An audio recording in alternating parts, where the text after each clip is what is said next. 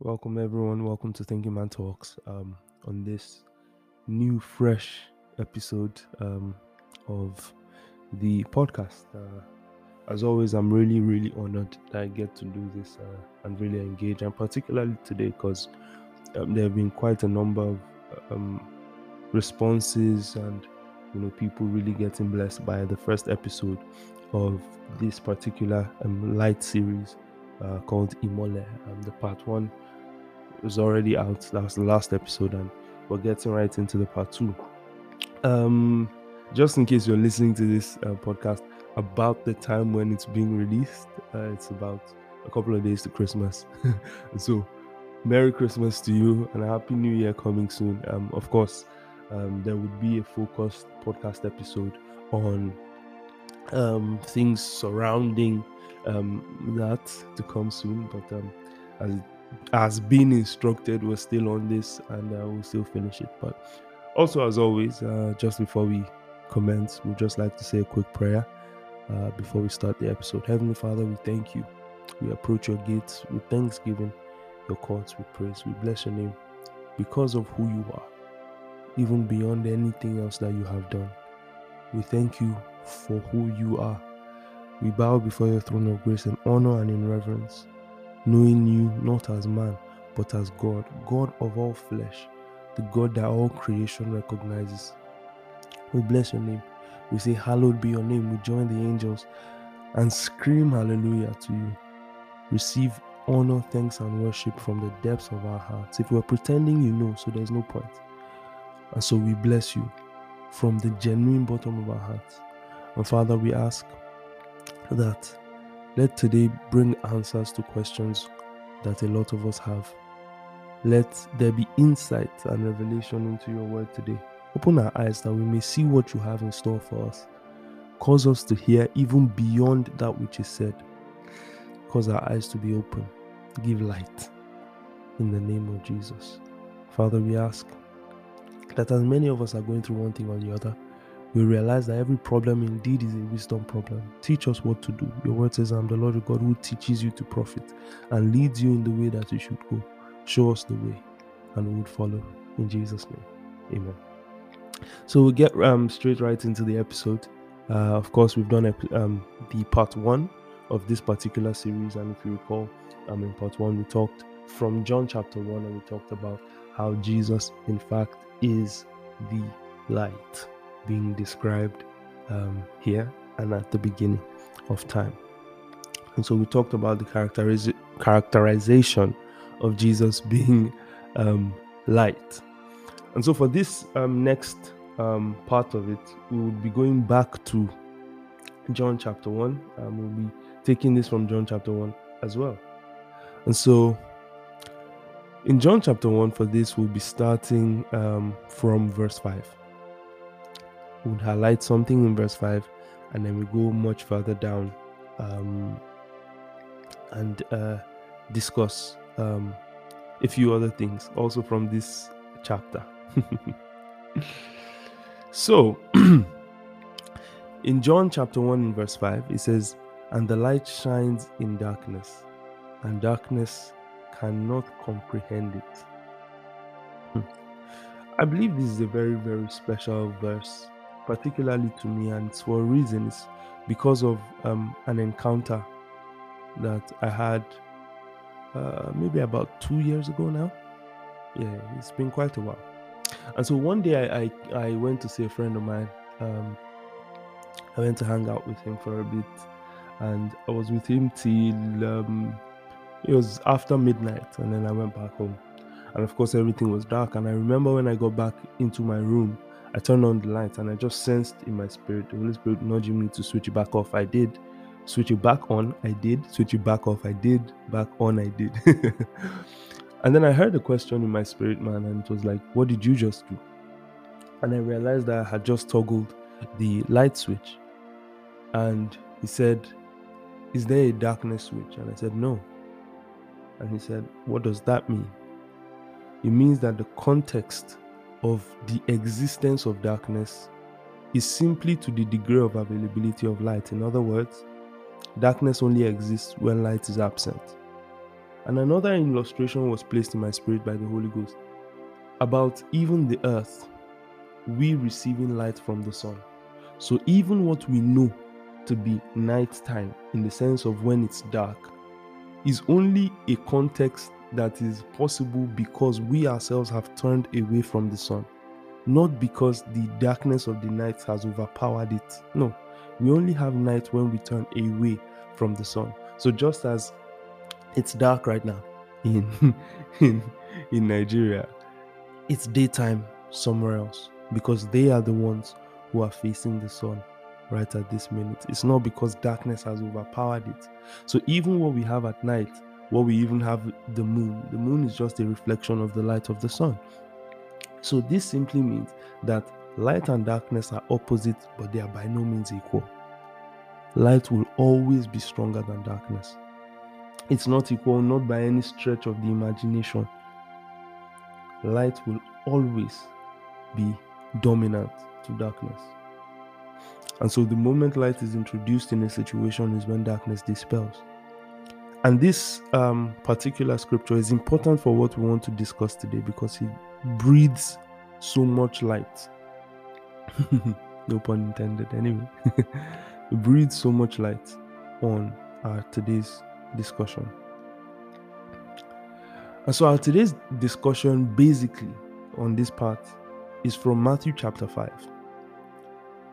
And in the book of Matthew chapter 5 and verse 14, Jesus was speaking and he said, "You are the light of the world, a city set on a hill that cannot be hidden." Now I find it really instructive that he said we are the light of the world. And then 2 verses down in verse 16, the Bible says, "Let your light so shine before men that they may see your good deeds and glorify your Father in heaven." And to me, that's just really interesting because why would verse 14 say you are the light of the world and then 16 says, "Let your light shine"? Why didn't it say, "Let the light shine"? Since it says we are the light, why does it change the auxiliary there from being the light to letting your light shine? Now, if we go back to the context of John chapter 1, where the Bible tells us that Jesus is the light, essentially, and we discussed that in the previous episode, it simply means that when the Bible here in Matthew 5:14 is telling us Jesus himself speaking, and he's saying that you are the light of the world, what he's trying to say is that you are me to the world. Of course, we now live in a time when Jesus is not physically on earth as he was in those days. And so what he's trying to say is that you are my extension. You are an extension of me to the world. So the light which I am, being Jesus, the fact that you have received me and I now live in you, you are now the carrier of me. You are now the carrier of the light. So wherever I can't go because I'm not physically on earth anymore, I'm in you for you to go there and represent me. So when the Bible says he that speaks should speak as an oracle of God, that's also what it's saying. The same way Jesus spoke is the same way you should speak. That's why the Bible can tell us that you will do the deeds he did, and even greater deeds shall you do also. The same way Jesus was light, because he lives in us now, he expects us to then be the representation of that light to the world. So then why does it say, "Let your light shine"? Since we ourselves are not the light, he is the light. But because he lives in us, he says we are the light, right? But why does it now say, "Let your light shine"? Why doesn't it say, "Let the light shine"? Since Jesus is the light, why does it then personalize it to each of us? The Bible makes us understand. It says, "A man's gift maketh way for him." And it says it in such an individual manner, so you know that for each man it's different. The Bible here tells us, Jesus says, "You let your light shine."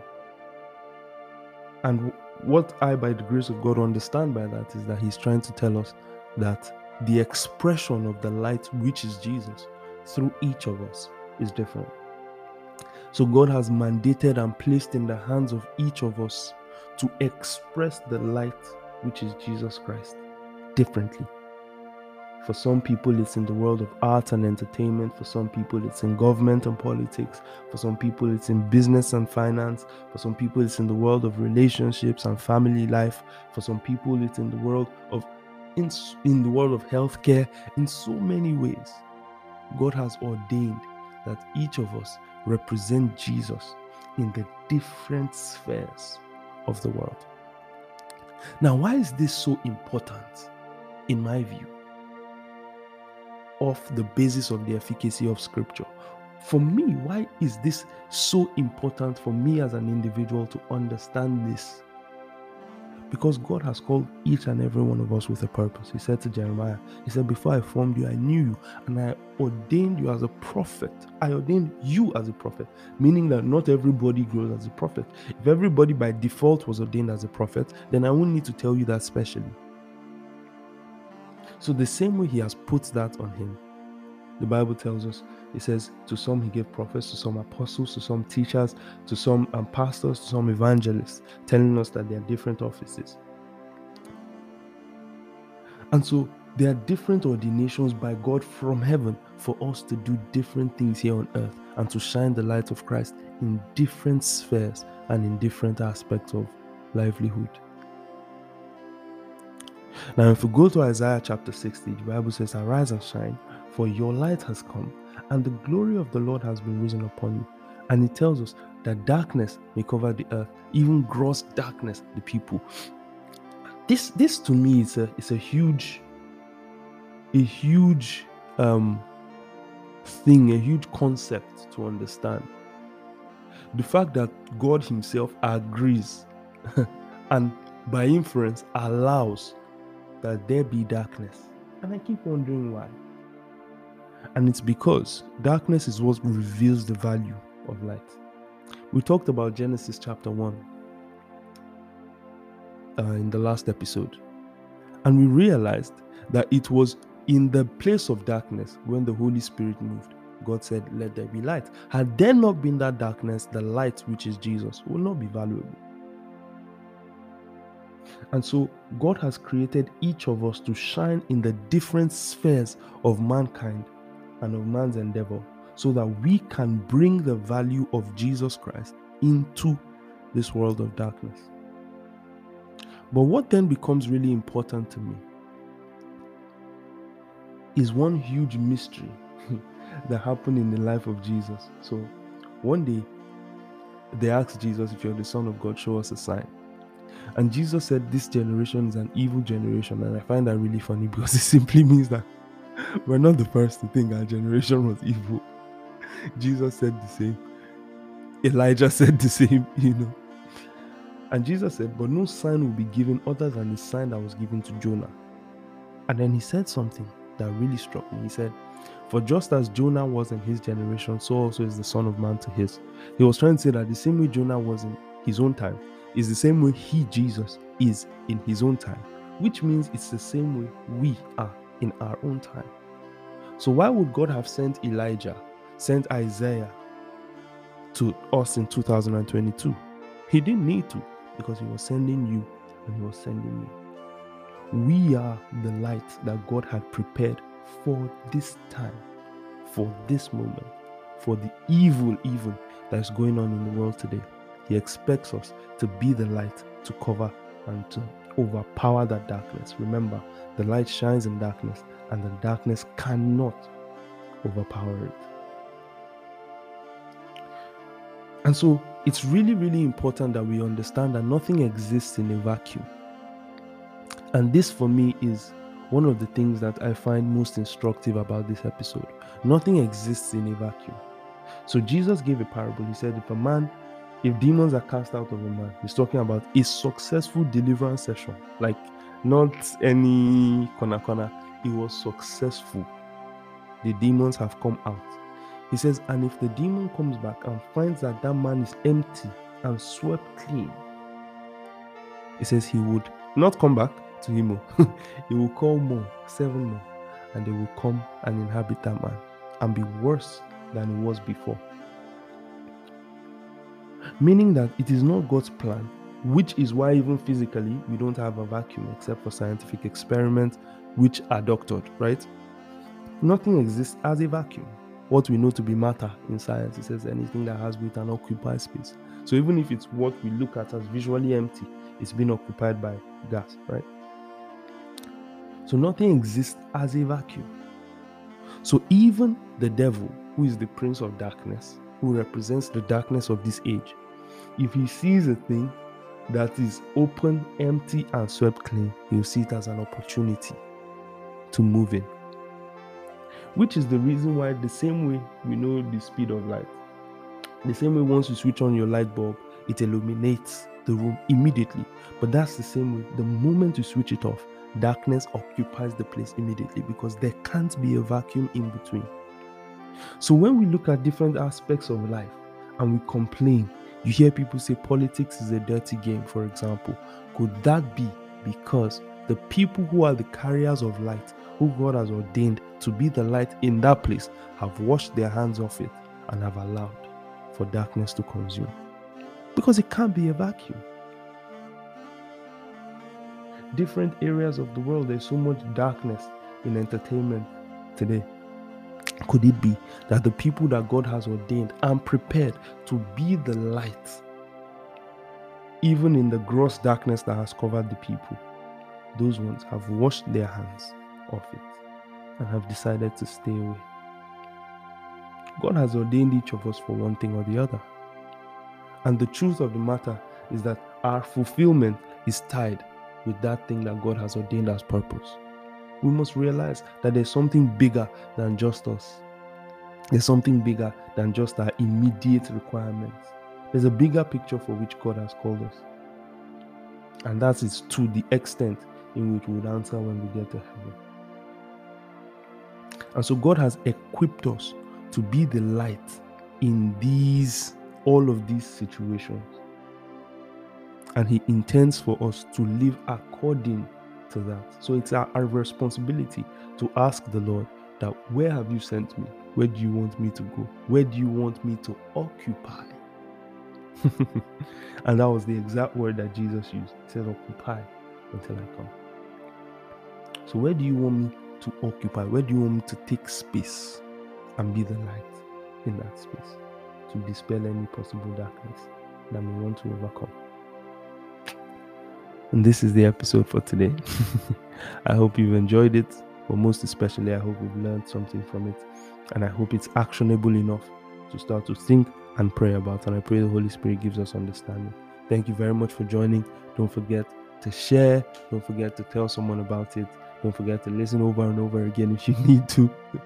And God will help us in our daily walk.